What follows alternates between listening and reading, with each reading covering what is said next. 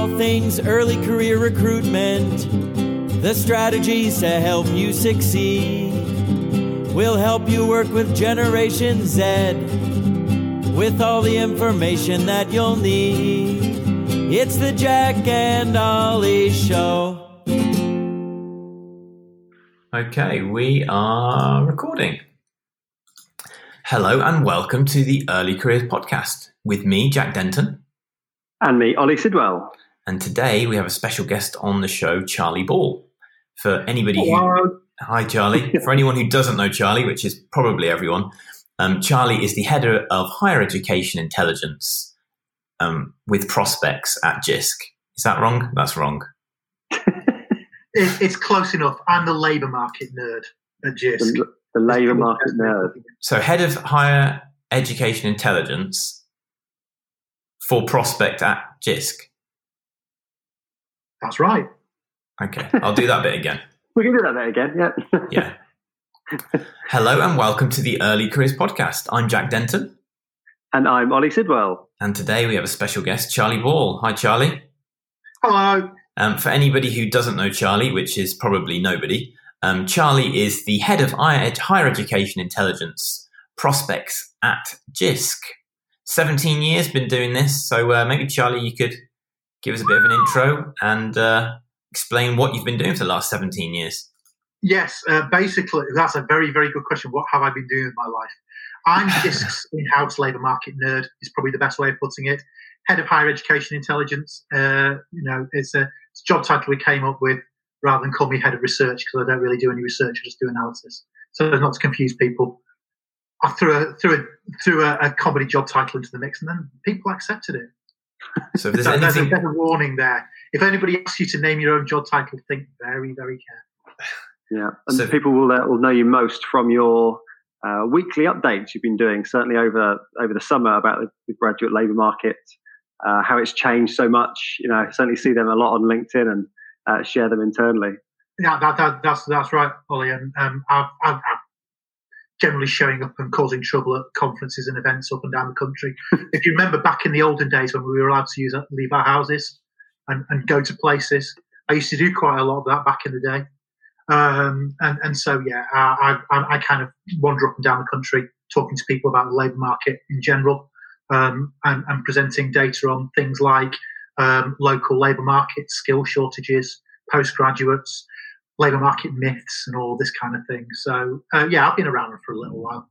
Okay, yeah. So your job is to take all the data that's given in the market and try and analyse and interpret it and give some stories for people to have a prediction of the future, see what's going on, and just understand the market, basically.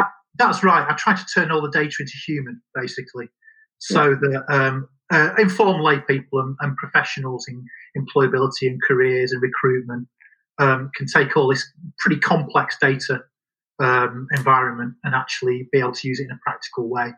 That's what I've been doing for quite some time. So, my background is in the hard sciences and working with complex data sets. So I'm an example of how you can adapt a qualification, in my case in analytical chemistry, something that ostensibly looks quite different, but is actually, really related. Because all I've ever done is taken complex data and tried to make it intelligible to people. Mm-hmm. So there's a whole range of different directions we could go in and different things we could talk about. But what we wanted to talk about today was what happens in early careers labour markets during downturns. So it looks like we're almost certainly going to be going into a downturn, this time as a result of COVID and the pandemic. However, it's not the first downturn in the market. So rather than focusing on what's going on right now as something in isolation, trying to look back over time and try and pull out some general things that we can see happens almost always in market contractions and what that might mean for the people who are listening. Yeah, excellent. And there are, and it's an interesting area because obviously, we are in a downturn. It's an unusual one, very unusual one, of reasons that we'll talk about later. Some of them are obvious, some of them not so obvious. We might be about to go into another downturn, but really they're all part of the same. They're all part of the same events, and we'll all link together in the labour market. And so there are some lessons we can draw from previous recessions, but there are also some lessons that we shouldn't draw. And it's important to look at some of the things that have happened in the past and that some people are thinking might happen this time around, and having a look at what happened then and why they're not as likely to happen this time around. So that's what we're going to look at. That's what we're going to cover. I'm going to hit people with quite a lot of stats, but hopefully in a digestible way and relatable. So, and the important thing is, when I do quote data, don't get too hung up on the actual numbers, because really, we're all flying a little bit blind in this particular situation. As the last 24 hours have shown us, sometimes things like, opinion polls don't necessarily give us a true guide of what's actually going to happen. And sometimes, past is only a bleak guide, or it can be a guide, but in the broadest term rather than in detail. Okay. So what sorts of things do we tend to see during downturns, and what sort of the key? Well, that's a really good question. The most crucial one, the one that can't be stressed enough, is that downturns exacerbate disadvantage of all kinds. Right. Including the graduates facing disadvantage. So whilst we are stressing about graduates in the labour market, and for good reason, because the labour market out there for graduates is very, very difficult, we must bear in mind that graduates are faring by and large the best of all people. There's not been a downturn. There is unlikely to be one. It's difficult to think of the circumstances of a naturally created downturn where the better qualified will fare worse than the worse qualified. So it's important to note that the people who will do best in this recession, like in every recession, are white middle-class men, right, with professional qualifications. And they will fare the least. They're least likely to be affected, just as they were the least likely to be affected in the last recession. And it's important to stress in the last recession, the Great Recession from 2008 onwards, that by far the most common experience for an employed graduate was for their job to carry on pretty much as normal. They maybe got slightly lower pay rises, but at the same time their cost of living came down because the interest rates came down. So for most graduates in work, certainly, it might be stressful, but the chances are you won't lose your job. So that's the important thing. The further you are away from that kind of central best case, the more likely you are to suffer disadvantage. So, for example, if you have a disability, if you are not employed full time, if you're a non-graduate, if you are from a minority ethnic community, if you are a woman, if you are older or younger, you are more likely to struggle in the labour market. You're more likely to be furloughed. You're more likely to lose your job. Although one interesting fact of at least the graduate experience in this labour market is outside of the arts and creative sector, there's not been a lot of job losses. Right. And again, we'll get on to why that has been shortly. So as a quick summary of that bit, are you saying that in downturns, graduates as a general group don't fare that badly? So it's not going to be that bad as a general group compared proportionally that badly. Now, if we look at the downturn, and I'm going to ask you a pop quiz here.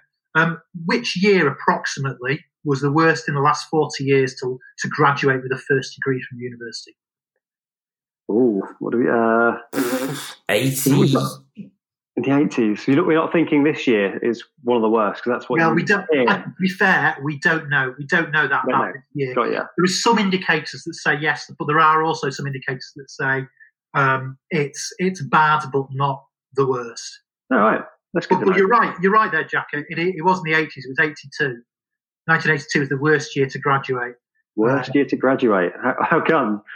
Highest unemployment rate, and bear in mind this was before. So when you're hearing people talk about this huge university expansion and saturating the market with graduates, in fact, two of the worst years to graduate were in the period reasonably soon before that expansion in the 80s, where we had that massive recession in the early 80s. It was extremely difficult, but of course it was worse for non-graduates because we were in the process of a very heavy deindustrialisation. The 90s were also worse to graduate in, but there's a crucial reason why they were worse to graduate in, and I'm being very careful here saying they were worse to graduate in. Right. It wasn't necessarily worse to have left school without qualifications in those times than it was in 2008-9, because it was a really, really bad time. But they were worse to graduate in because of some of the lessons that were learned in the 90s after the recession of the early 90s. What graduate recruiters did then was they cut all their graduate recruitment. Naturally, it was a cost. They were in a severe downturn, yet another severe downturn as they saw it. So they cut their graduate recruitment, didn't recruit any graduates. Then when recovery came around, recovery was quite strong, and this happened across the developed world, but particularly strong in the UK and the US. All these businesses suddenly found they had no new talent. Right. Yeah. To capitalise on their new working environment, and a number of businesses, including some high-profile businesses. I remember at the time, for example, Marks and Spencer's blamed their very slow recovery from the recession on cutting their graduate training scheme entirely. So when it came around to the last recession, recruiters were very, very reluctant to cut their graduate training schemes. So what we're saying is, I think this is. So what we're saying here is, if you cut your graduate recruitment scheme totally, it can actually affect your growth coming out of a recession. Absolutely right. I was in the pharma industry at the time, and I was working for Pfizer, who used to have a very large presence in the UK. Mm-hmm. And they kept up graduate. Some of their competitors cut graduate recruitment. Pfizer kept theirs up, and they took a significant amount of market share. Right. I think I heard this from Gary Argent. I think Gary Argent was telling me this. He was reminiscing about the 90s, and he was talking about, at the time he was working with he's been working in the space, been working with the AGR, formerly, and he was talking about how there was this noticeable difference in the firms who cut their programs completely and those who kept it going. Yeah, absolutely. And so businesses learned that lesson in some cases, quite painfully. And so, although there were cutbacks in graduate recruitment, firms that could continue to recruit did so. Or if they didn't publicise it. The only large employer that I can remember in the last recession that stated they were going to shelve their graduate recruitment scheme were Chorus, steel company, and their stock market value immediately dropped. And they reinstated it 12 months later, even though the labour market was worse, because it sent a signal to the market that they were weak, but also the advice that they got was, this is not going to help you in the long run. It's a short-term problem. But of course, these big graduate recruiters are recruiting graduates for the long term. Mm. There's something you mentioned then. You mentioned there, Charlie, that you were talking about Chorus, and then they reinstated it a year later when the situation was worse. I think that's something you mentioned before, whereby actually often in downturns, it's not the year that the thing happens, the crisis, whatever the particular thing is. It's actually the subsequent year or two that has the biggest negative effect in terms of... That's right. The last recession, Northern Rock failed in 2007.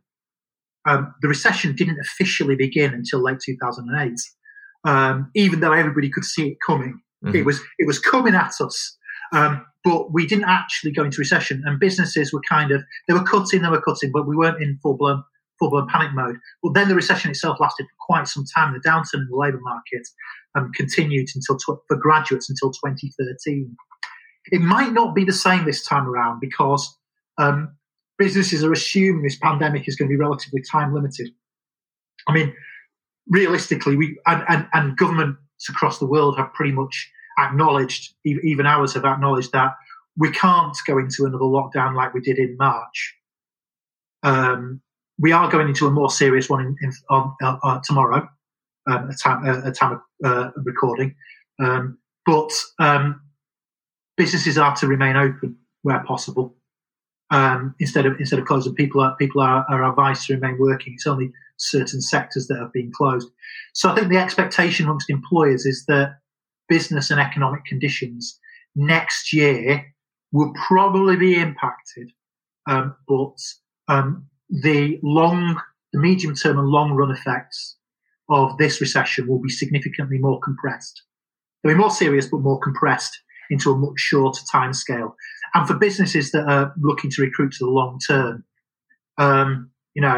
cutting a graduate training scheme this year for a downturn that's going to last a year or two at most, all that will do is you'll cut your nose off to spite your face, because by the time those graduates come out of their training schemes and ready to go into the management roles you've created for them, the recession should actually be over. And you absolutely don't want to find yourself 2 years down the line with no graduate intake. What happens then is what happened in some sectors that cut back a little too far. So the financial services sector, for example, cut the training schemes a little bit too far. So what happened when recovery came round is they spent the next few years ferociously poaching staff from one another. Right. The same thing happened in engineering, and which was great for the pay packet of certain in-demand staff, but not brilliant for the businesses involved, particularly on the medium-sized end of things, who tended to get the sharper end of the stick, but also for talent recruitment and training. And I think people are very mindful of that and are really, really keen to avoid that. That said, it's all very well to say these things about the bigger recruiters. The bigger recruiters are amongst the least affected. It's much harder for small businesses to keep up recruitment. Many have tried, but SMEs have had a right walloping. And so it's difficult for them, even when they know they ought to be doing it. It's not easy for them to do it. So there are fine balances. So what can we summarise? What we've learned so far in terms of previous recessions is that compared to other groups in society, graduates are less affected. However, within that group or any other group, minority and underrepresented groups are affected to a greater extent than usual. That's right. Yeah, the biggest downturns in the market in terms of the labour market usually occur not in the year of the particular crisis, but shortly afterwards, 1 or 2 years afterwards. And if you decide to cut or heavily reduce your early careers program, you'll probably pay for that later on. Exactly that. And there are a few other things that we need to keep an eye on, and that we are likely to see. So, for example, we're very likely, one iron rule of recession is that in a recession, more graduates study postgraduate courses. And there are a bunch of reasons for that. It's very rational right now, because, again, you have a reasonable assumption that the labour market next year should be at least a bit better than it has been this summer. So if you go and do a 1-year master's, you have a reasonable assumption that the next year should be rather better. But at the same time, we have to bear in mind that a lot of non-vocational masters don't actually have a specific employment niche. We don't have a big niche in this country for people with general master's qualifications. We do for certain master's degrees, and some of the most in demand and in shortage subjects at master's level. So things like surveying, specialist social work, mental health nursing, occupational therapy are all very, very strongly in demand. But if you take an MA in history, there are no jobs that specifically ask for that. Not to say they're not valuable, but we are likely to see next summer quite a lot of people coming onto the market with master's degrees, looking for master's jobs that aren't there, and perhaps being a little surprised when they find that they're still competing with first degree graduates. So there's a challenge there for all of us to support those people. We'll also see graduates being more inclined to jobs that prioritise stability and security. So, for example, the archetypal example, one we've seen already, is you'll see a lot more people applying for teaching jobs. It happens that it's quite timely because we have a particular problem with teaching supply. So there's one hidden benefit of COVID, that it might help fill a gap, particularly in secondary school teaching, that was starting to get to be a real problem, because the year seven cohort this year and next year is unusually large. Right. So fortunately, it's going to be good news that we should see rather a lot of newly qualified teachers coming onto the market next summer. Is that across all public sector jobs? All public sector jobs become more popular? In general, we would ordinarily say people go to public sector employment. However, because the last recession also featured very, very severe cutbacks in public sector employment in general, and actually for example, the council clerking jobs and NHS record staff and so forth went and haven't returned. I don't think those jobs are perceived as being quite secure as they were. What's going to be perceived as more secure are jobs that can be done reasonably easily virtually, so professional services, and IT, jobs in the health sector. We know from the data that we've got that health sector jobs are now running above their 2019 average. Such is the demand. We went into the pandemic short of 40,000 nurses. So, if you want to be a nurse, you can be a nurse. You can, the training should be there for you, and you can be a nurse if you want to. So there's stability and security in those roles.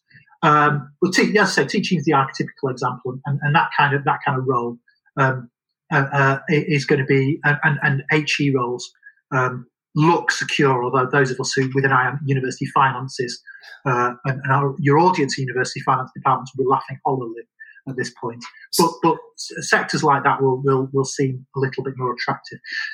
The important thing to stress about that is that will have a knock-on effect on some of the government metrics, because people won't be chasing high salary jobs in quite the same way. They're perceived as a little riskier.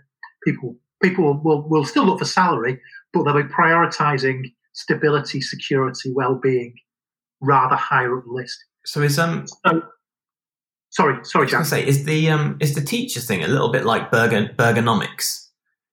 So the way the economists, it's a very simple measurement. They take the value of a Big Mac in different countries to work out the price parity of different places, and actually turns out to be a fairly accurate way to do that.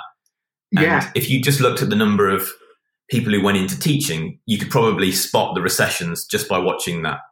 You can definitely you can definitely spot a recession 100% of the time for the last 50 years by plotting numbers going into postgraduate study.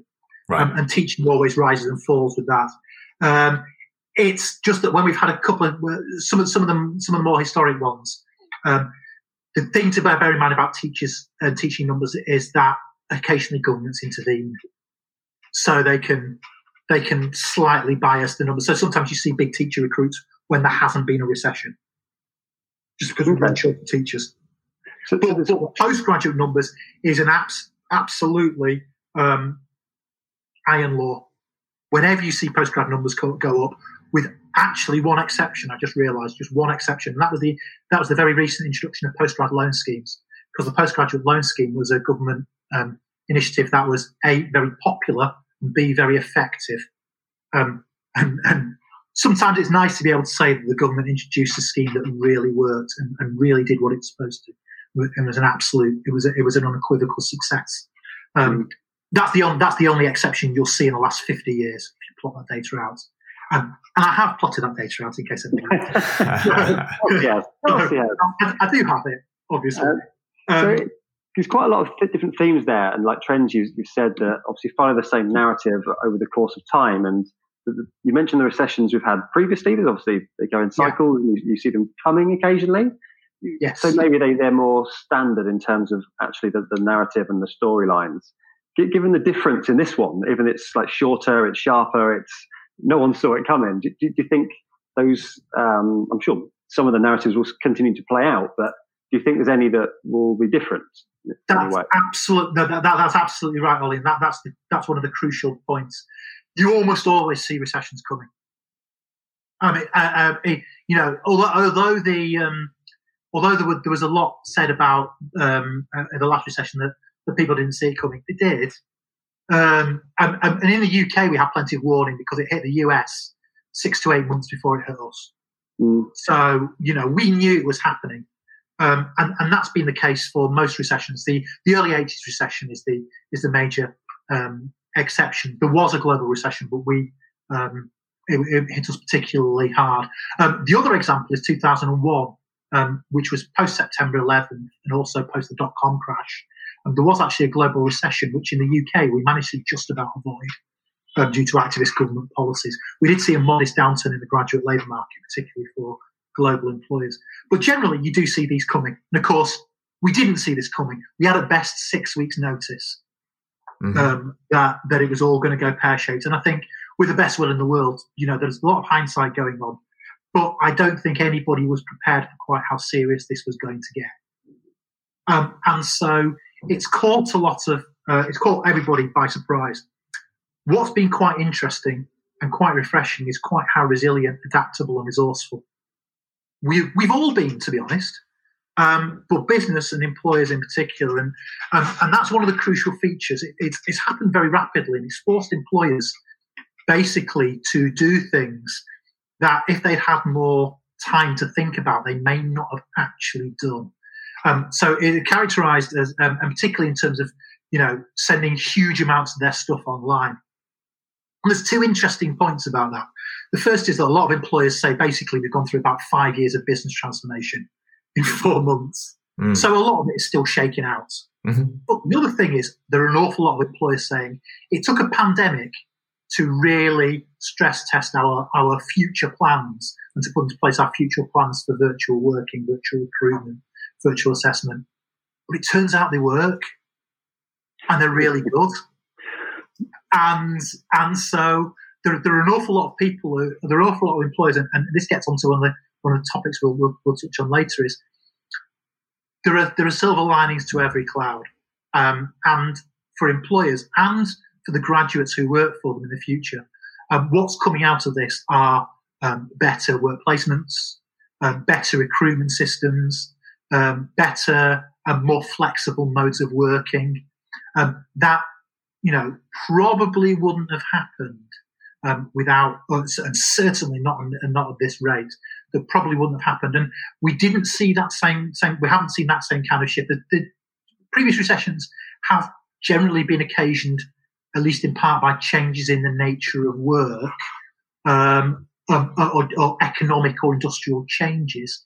But this has seen a profound shift in the way that people work, in a way that there were some in the last recession, particularly in terms of the advent of the real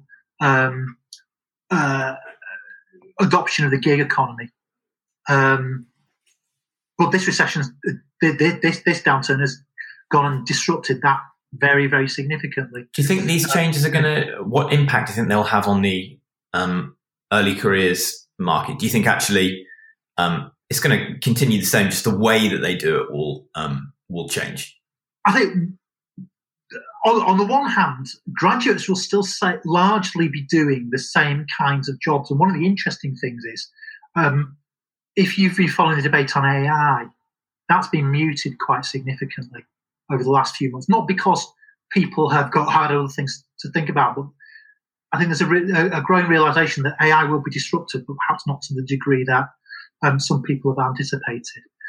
One of the crucial things about this new virtual working environment is, and employers have been very clear in surveys that they've done, for the large majority of them, it's not going to cost jobs. Redeployment and reutilization of people, yes, but job losses, not in the main. And so the jobs that people will do, people will still be accountants and engineers and HR professionals and marketers and chemists and so forth. But the way in which they do them may be somewhat different and different to the way that they were expecting to do them, and require slightly different skills. As you know, interacting with people online and in a virtual environment is different. You don't get the non-verbal cues. You've got to concentrate in different ways. And it resets a lot of our skills, if you like. It brings us all down to, we're all finding our way in a new workplace. We're all learning new skills, new things about ourselves, and it may flatten out some of the gaps between the experienced and less experienced, which will be interesting.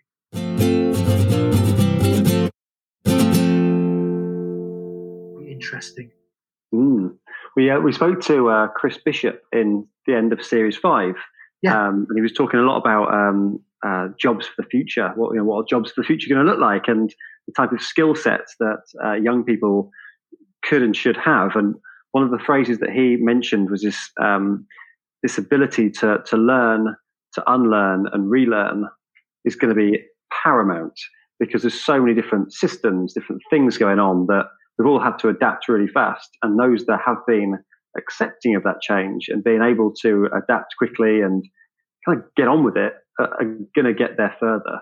That's your right. ability to learn and reskill yourself, we've all done it very fast in many different ways. And that's how you're going to improve going forward.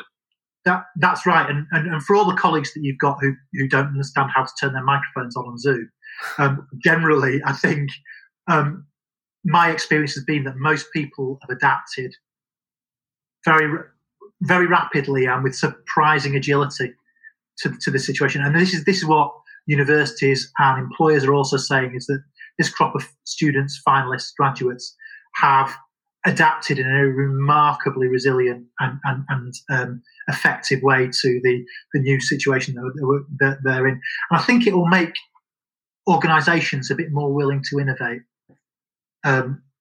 confident that their staff, the majority of their staff, will actually go with them. Mm-hmm. But I mean, what's the workplace of the future going to be like, or what's work of the future going to be like? We're living it now. This is what it's going to be like for a lot of graduates in a way that it wouldn't have been 18 months ago.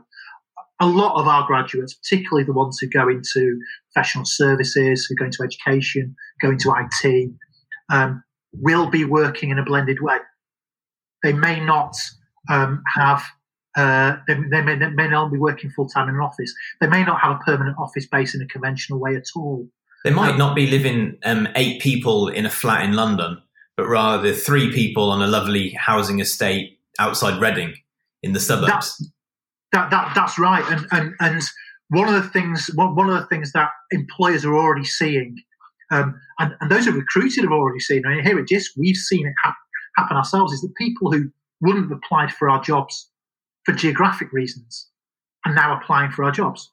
Very capable people. I mean, one of the things about London, of course, is that it is simultaneously both the place that the largest number of proportion of graduates aspire to work in, and the place that the large proportion of graduates do not, under any circumstances, want to work in.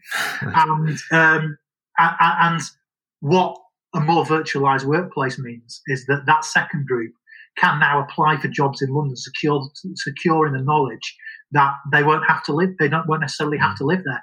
It might also build on itself as well, in the sense that at the moment, like me personally, the reason why we relocated from the Midlands to London was 2. One, when we started the business. One was because we wanted to live in London because that would be fun.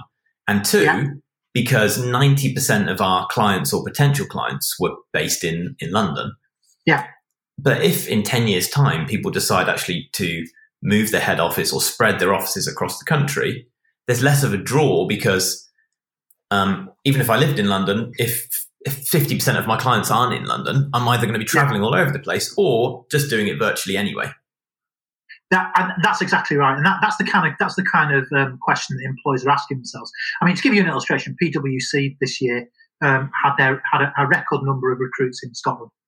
They recruited most heavily in Edinburgh, and they're aware that this presents opportunities. I mean, on a very practical level, and particularly for businesses that have had a tough 2020, the opportunity to divest themselves of large amounts of lucrative London real estate, high value, high overhead, looks attractive, particularly when they may be able to then bring in or buy a stake somewhere else that will be less expensive. We know, for example, that there are a lot of people. Andy Haldane, the chief economist of the Bank of England, did a speech on home working last week, in which he did say that the best thing about home working was not having to commute. And I think that's very common up here in the north. I wouldn't say customer, I think more like prisoner of Northern Rail, and not having had to deal with Northern Rail day in, day out for the last 6 to 8 months has been a massive boost to my well-being.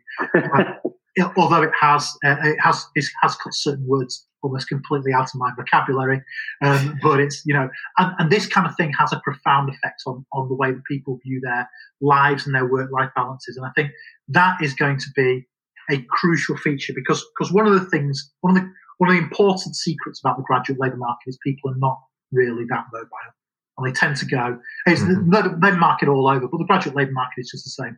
People tend to go to work in places that they know already, so they tend to go to work either where they're from or where they went to university. Yeah. And anything that can help break that and let people from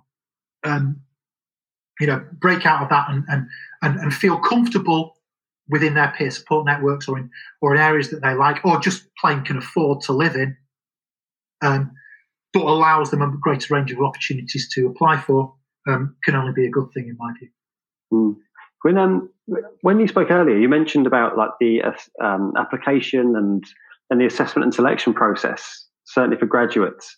What's your insight on how that's changed? Because we're seeing it's changing massively, and there's obviously some stuff for the good, and there's some stuff that's being changed rapidly that's actually been so beneficial for companies, but equally it hasn't benefited everyone. So what's your understanding of how that process has worked, but now it's been all forced online? I think at this point, what seems to be emerging is that recruitment, online virtual recruitment, can be very, very effective, and particularly if you've got a national recruitment scheme and you need to get people from all over. All of a sudden, you don't have to, your would-be recruits don't have to come from all over the country. They can interview somewhere that's comfortable for them, at home or a shared office space.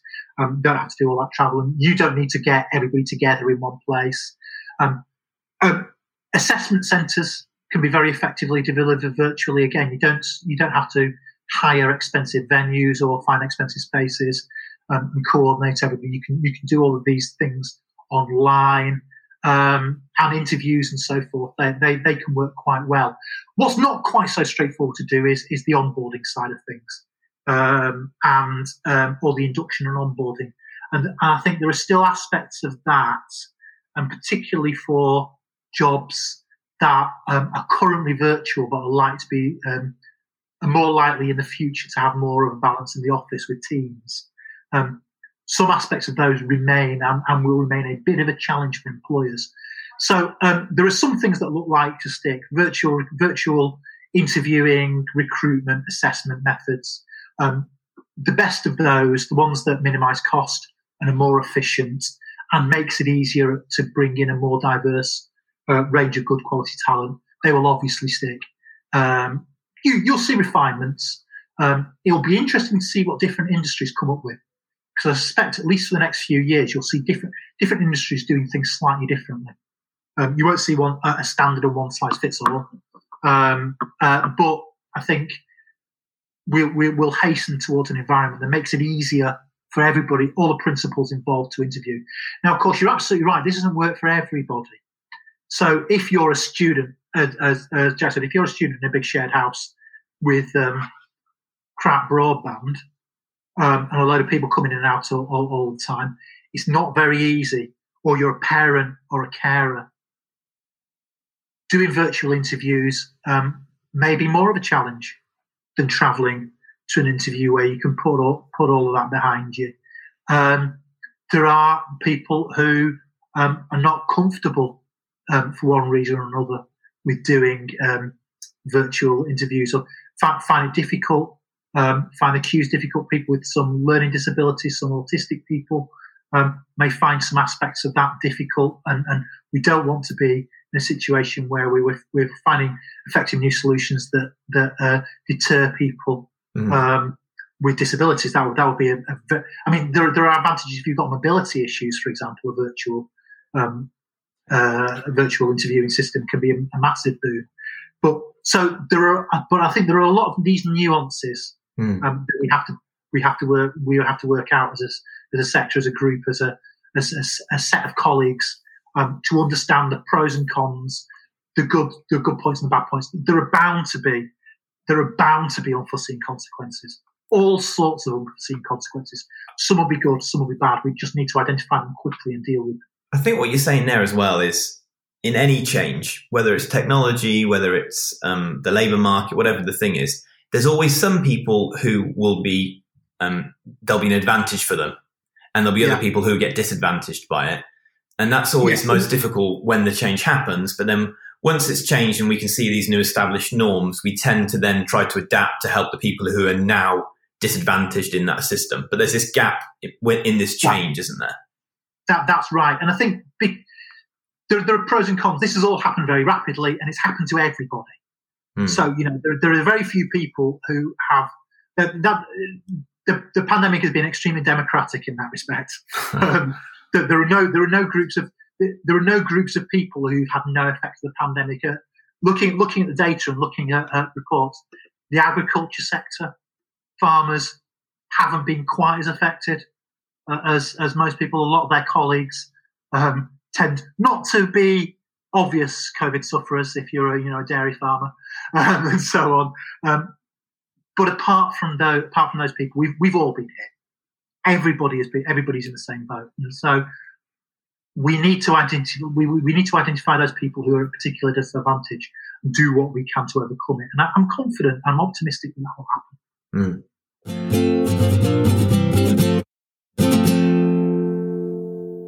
And so what are the advantages for any employers going through a recession? What things could be beneficial to you as an organisation? Well, I mean, pragmatically, and we've touched on one of the crucial ones, this pandemic has forced a lot of people to innovate.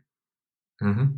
And a lot of and it's forced a lot of organisations that would otherwise be extremely risk averse to innovate. And by and large, a lot of that innovation has been tremendously beneficial.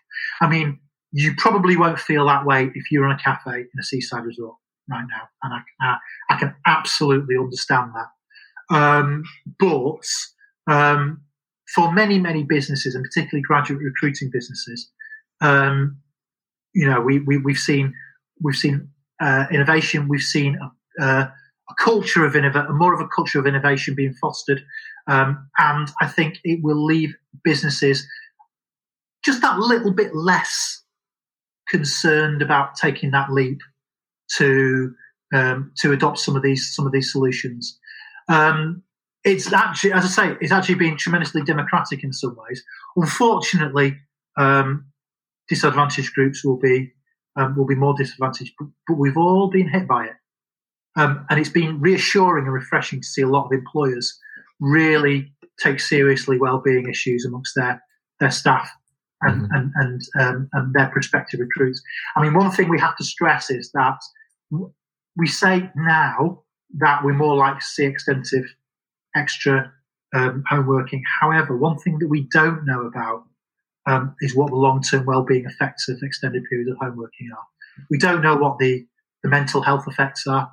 I've put on about 8 stone, approximately. But we do know that physical effects, people are getting less exercise, they're getting out less, because of, a lot of people have had to jury-rig their own workspaces at home that, simply don't have the workplace assessments, health safety workplace assessments, that seems, can seem a bit of a faff when you're doing them, but when you're at home and realise that you don't know how to adjust your chair properly and your back's killing you after a day at work, you realise that they're actually quite useful.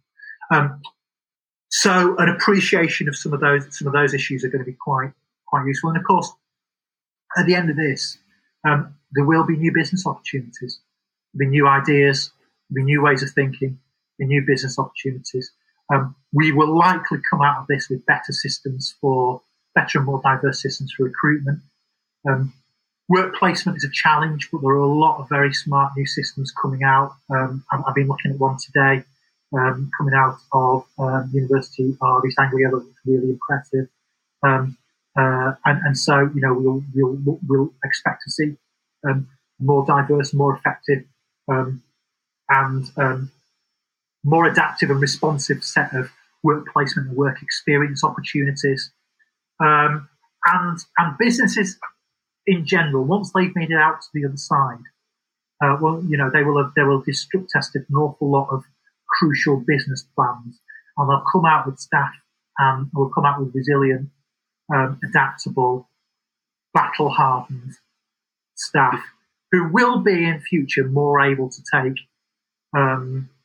whatever life and events throw at them.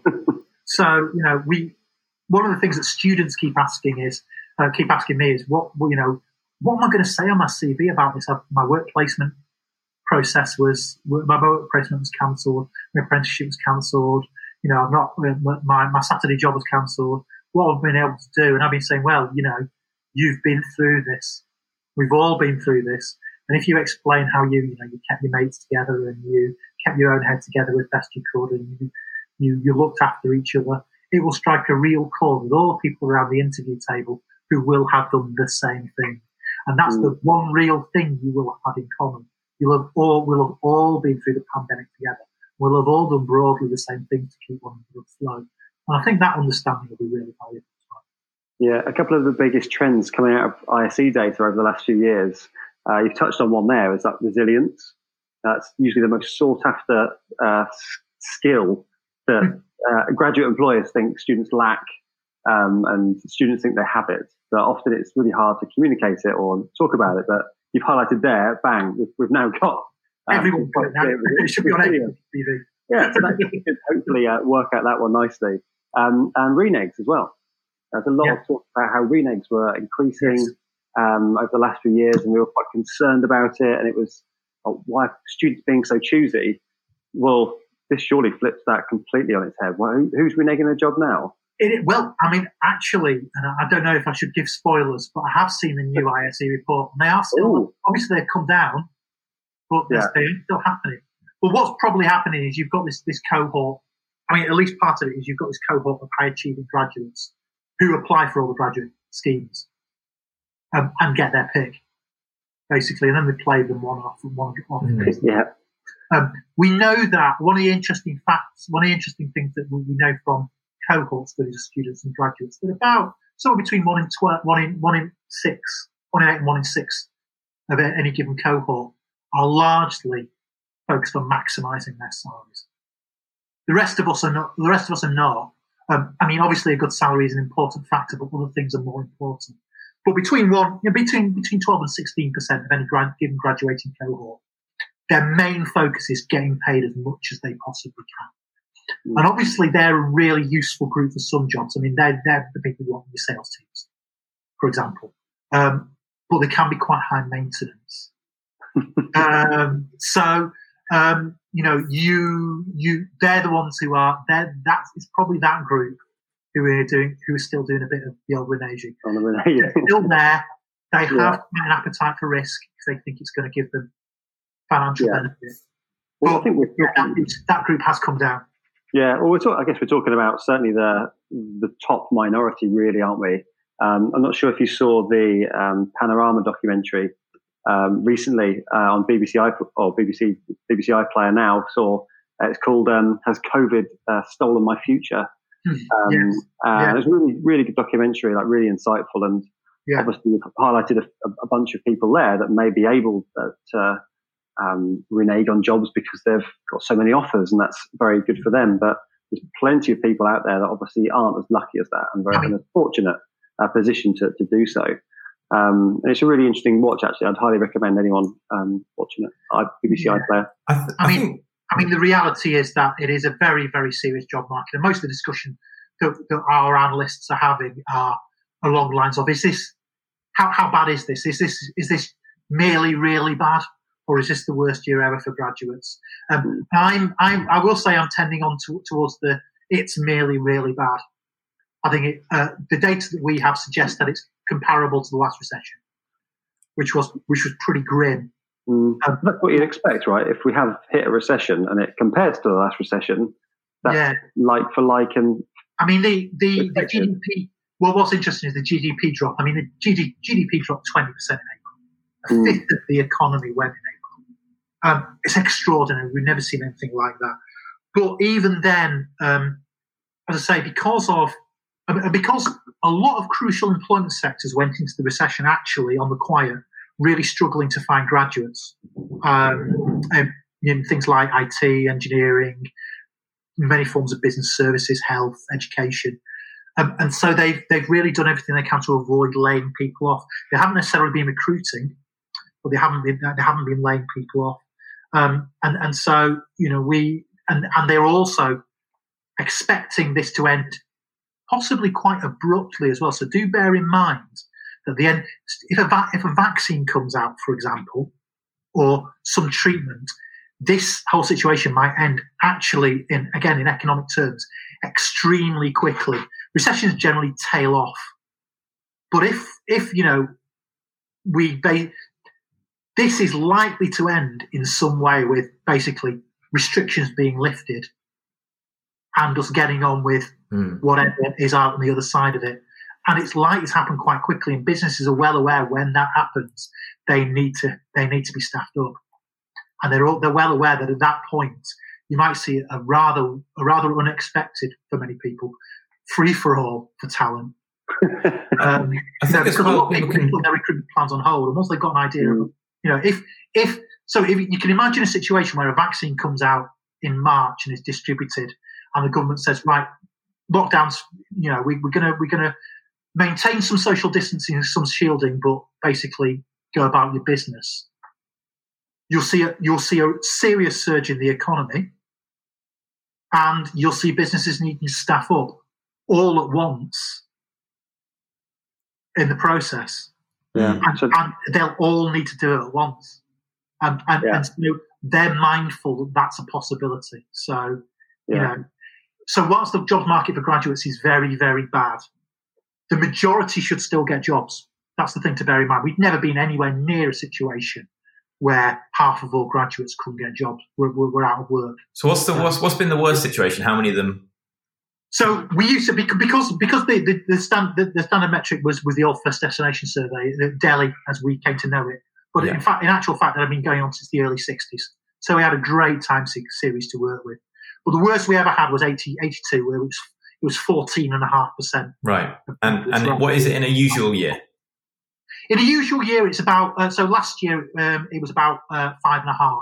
Right, so it's about 10%. We were in a decent graduate labour market. Normally, you would say you'd see in a normal, reasonably healthy economy without too many skill shortages, around 6 to 6.5% after 6 months. In the last recession, it got up to 9. That's as high as it got. And it's in the 90s, it got to over 10%. It got to around 11 to 12. I mean, in the 80s, it got up to 13 to 14%. I don't think at the moment the data that we have suggests 14%, but I think 9 or 10 is far from out of the question. So in a worst case scenario, we're saying in the history of the data that we've got over the last, say, 40 years or so, the difference from a normal year to the worst year is about a 10% increase. We've seen about a doubling in the proportion of graduates out of work. Right. Because sometimes... So we'd be looking at, to give you an example, if we were to extrapolate from figures from the last recession, we'd be looking at about 55 to 60,000 graduates out of work, which is a lot of graduates, but the majority would be either in work or doing a postgraduate qualification. Now, we do know an awful lot of graduates have gone for the sanctuary of PG. And we also know, for example, comfortably the biggest source of graduate jobs is nursing. And if you graduated this year as a nurse, hell, you started work before you even graduated, let alone after. So we have to be sanguine about this. This is a very, very difficult jobs market. If you're graduating with a good 2-1 in history, say, I shouldn't keep using history as an example, but so we'll take my own. We graduated with a good 2-1 in chemistry, my own discipline. The jobs market is very tough, but there are not no jobs for you. You may have to be. You will have to be innovative. You'll have to think outside the box a little bit. You'll have to really work on selling your skills and do work with the university because they're really, really keen to help you out. But at the same time, you're not geographically limited. There are businesses out there who still want to offer people jobs. There are still literally hundreds of thousands of open vacancies in the UK. Literally hundreds of thousands. The majority at the moment, we've got to a situation where probably at least 50% of the jobs available in the UK are graduate level. So do bear in mind that the non-graduate job market got hit hardest and worst, and particularly so in this recession because the retail industry, the hospitality industry, bars, cafes, pubs are primarily staffed by non-graduates. But there's an important caveat there, and one that has an important implication for the HE. They're also staffed by students doing term time work to pay for their studies. Mm-hmm. And I think we've got a big, big worry there about students actually being able to fund their university studies at all. So we do need to keep an eye on that. And also bear in mind, if there's large-scale dropout this year, in 3 years' time, unless something like this happens in 3 years' time, the labour market will be very much better. And it's quite likely to look more like the labour market of 2013, 2014, 2015, where we started to see serious skill shortages. we might start to see a really serious shortfall of graduates who drop out this year. Right. Do you think, though, that when we look at situations like this, whenever we're in a particular situation, particular things get highlighted that are actually there all the time? So, for example, the number of people who would like to become a solicitor, most people who want to become one can't. There's about something like 30,000 people for about 5,000 jobs. And during the deepest recession, it might reduce to 4,500. But actually, most of the people who actually are trying to do it can't do it anyway. But then we get a feature in the news saying, only 1 in 6 law students becomes a solicitor. Well, actually, that's always the case. It's just we're highlighting it now. And that's absolutely right, Jack. And that is always the case. Law is a particularly good example. That's absolutely right. The majority of law graduates don't become lawyers. That's not to say they don't do valuable qualifications, because those degrees and very, very rigorous degrees and provide an awful lot of skills. Mm-hmm. And employers tend to be very, very pleased when they get law graduates applying for their roles. One of the interesting features of the last recession, and a similar topic, is as often happens, the construction industry got hit very hard, very fast. And it meant in 2011, we suddenly saw a lot of architects who couldn't get jobs hitting the general labour market and going into big graduate training schemes, where they were very well received. In 2012, when the construction industry started to improve, I started getting calls from a lot of employers going, "What happened to all the architects who were applying for our jobs? They were brilliant." We want them back. Well, sorry, you've got to manufacture a recession if you want them back now. They've all gone back to do architecture.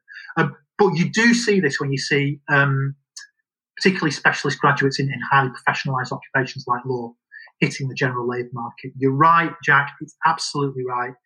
The attrition rate of lawyers from the law industry is very, very high. It may get slightly worse. The last recession was a bit unusual because we saw failure of medium-sized law firms in the UK, which is very unusual. And billable hours dropped quite substantially. It might not be so bad this time around. Law is a profession that can be done reasonably effectively virtually, and a lot of organisations, there's nothing around that suggests a reduction in need for legal services. So we might see things being a little bit better, but that doesn't mean that you'll see much of a change in that kind of stat. Mm-hmm. And some of these things, you're right, will continue. Disadvantaged students are disadvantaged, and we call them disadvantaged because they don't, for one reason or other, they suffer disadvantages in the labour market. They may be disproportionately affected, but they were still disadvantaged before this happened. We were short of nurses. So, going to hard-pressed hospitals and going, where are all the nurses? We were short of nurses already. So there are some things that are being highlighted that have always happened. Right. Well, I just wanted to ask you one final question. Which is the question we ask all of our guests. Is there anything that we haven't asked you yet that we should have asked you? Oh, man. Well, the hardest one of the belt, isn't it? Have you got a couple now? No, it's. I think I've covered all the crucial points. I think one final point that I'd like to cover, and one thing that makes this recession unusual, is the fact that the highly urbanised centres have been hit more heavily, proportionally, than less urban centres. It's normally the other way around. The last recession started in the finance industry, hit London first, and then London was first out. But London actually weathered it quite well. The finance industry, obviously this has been very different. The finance industry has experienced it in a very different way. But proportionately, London has actually been the most affected city in the UK, simply because so many workers have started working from home, and that's had a knock-on effect on the whole of the London service economy. That's very, very different to pretty much every other recession we've ever had. Right. And that's basically, without overblowing metaphor, that's basically what happens in wars rather than in recessions. And I think the consequences and implications and effects of that could be quite profound and will take some time to play out. The optimist in me says that it may help to rebalance the economy a little bit away from the cities and back towards towns and rural centres that badly need that. We'll see. But I think that's a very important difference from previous sessions, and it means that some of the crucial trend. I mean, one of the crucial things that happened in the last recession was that you start to see concentration, a much more rapid concentration of skilled work in the big cities. Not just London, but here in the northwest, Manchester gobbled up large parts of the northwestern professional services industry. Leeds, likewise in West Yorkshire, Birmingham in the Midlands. And it was at the detriment of other cities in the region, at least at the outset. That may not happen this time, and that's probably also, if I'll be honest, even as a proud adopted Mancunian, it's probably not a bad thing. What a good way to end. Well, Charlie, thank you so much. That's been so insightful, and there's a lot we've crunched through there. But I think, in summary, you've painted obviously a very realistic picture and what's happening, but quite a positive picture in many ways. That there's quite a lot of positives that actually come out of this. There's many opportunities that we're finding, if we haven't found them already. And actually, we are adapting fast. Everyone's adapting fast, and we're innovating at a rate we've never done so before. And actually, that's providing lots of opportunities, certainly from a labour market in terms of where you can apply as a graduate. And certain areas, it's maybe not the plan that a lot of graduates had when they went to university or studied a certain course, but actually being adaptable, trying to think how you can progress your career straight away is going to be really important, and then hopefully try and get back on the track you wanted to get into, maybe in a couple of years, but might have to be a bit more patient. That's the message I'm hearing. That's right. I mean, if you graduated this year, you've got a 45 career ahead of you. So it might seem like a big deal right now, but in 30 years' time, if your career plan slipped by a couple of years, it might knock you back a bit. But in the grand scheme of things, hopefully, it won't be too much of an impediment to your life going forward. Well, thank you very much, Jack. Should we end there? Were you done? Lovely. Yeah, thank you very much, Charlie. Yeah, that's great. So I've been Ollie. And I've been Jack. And that's been the Early Careers Podcast. We'll see you next time. Thank you. Bye. Ta-da. For all things early career recruitment, the strategies to help you succeed. We'll help you work with Generation Z with all the information that you'll need. It's the Jack and Ollie Show.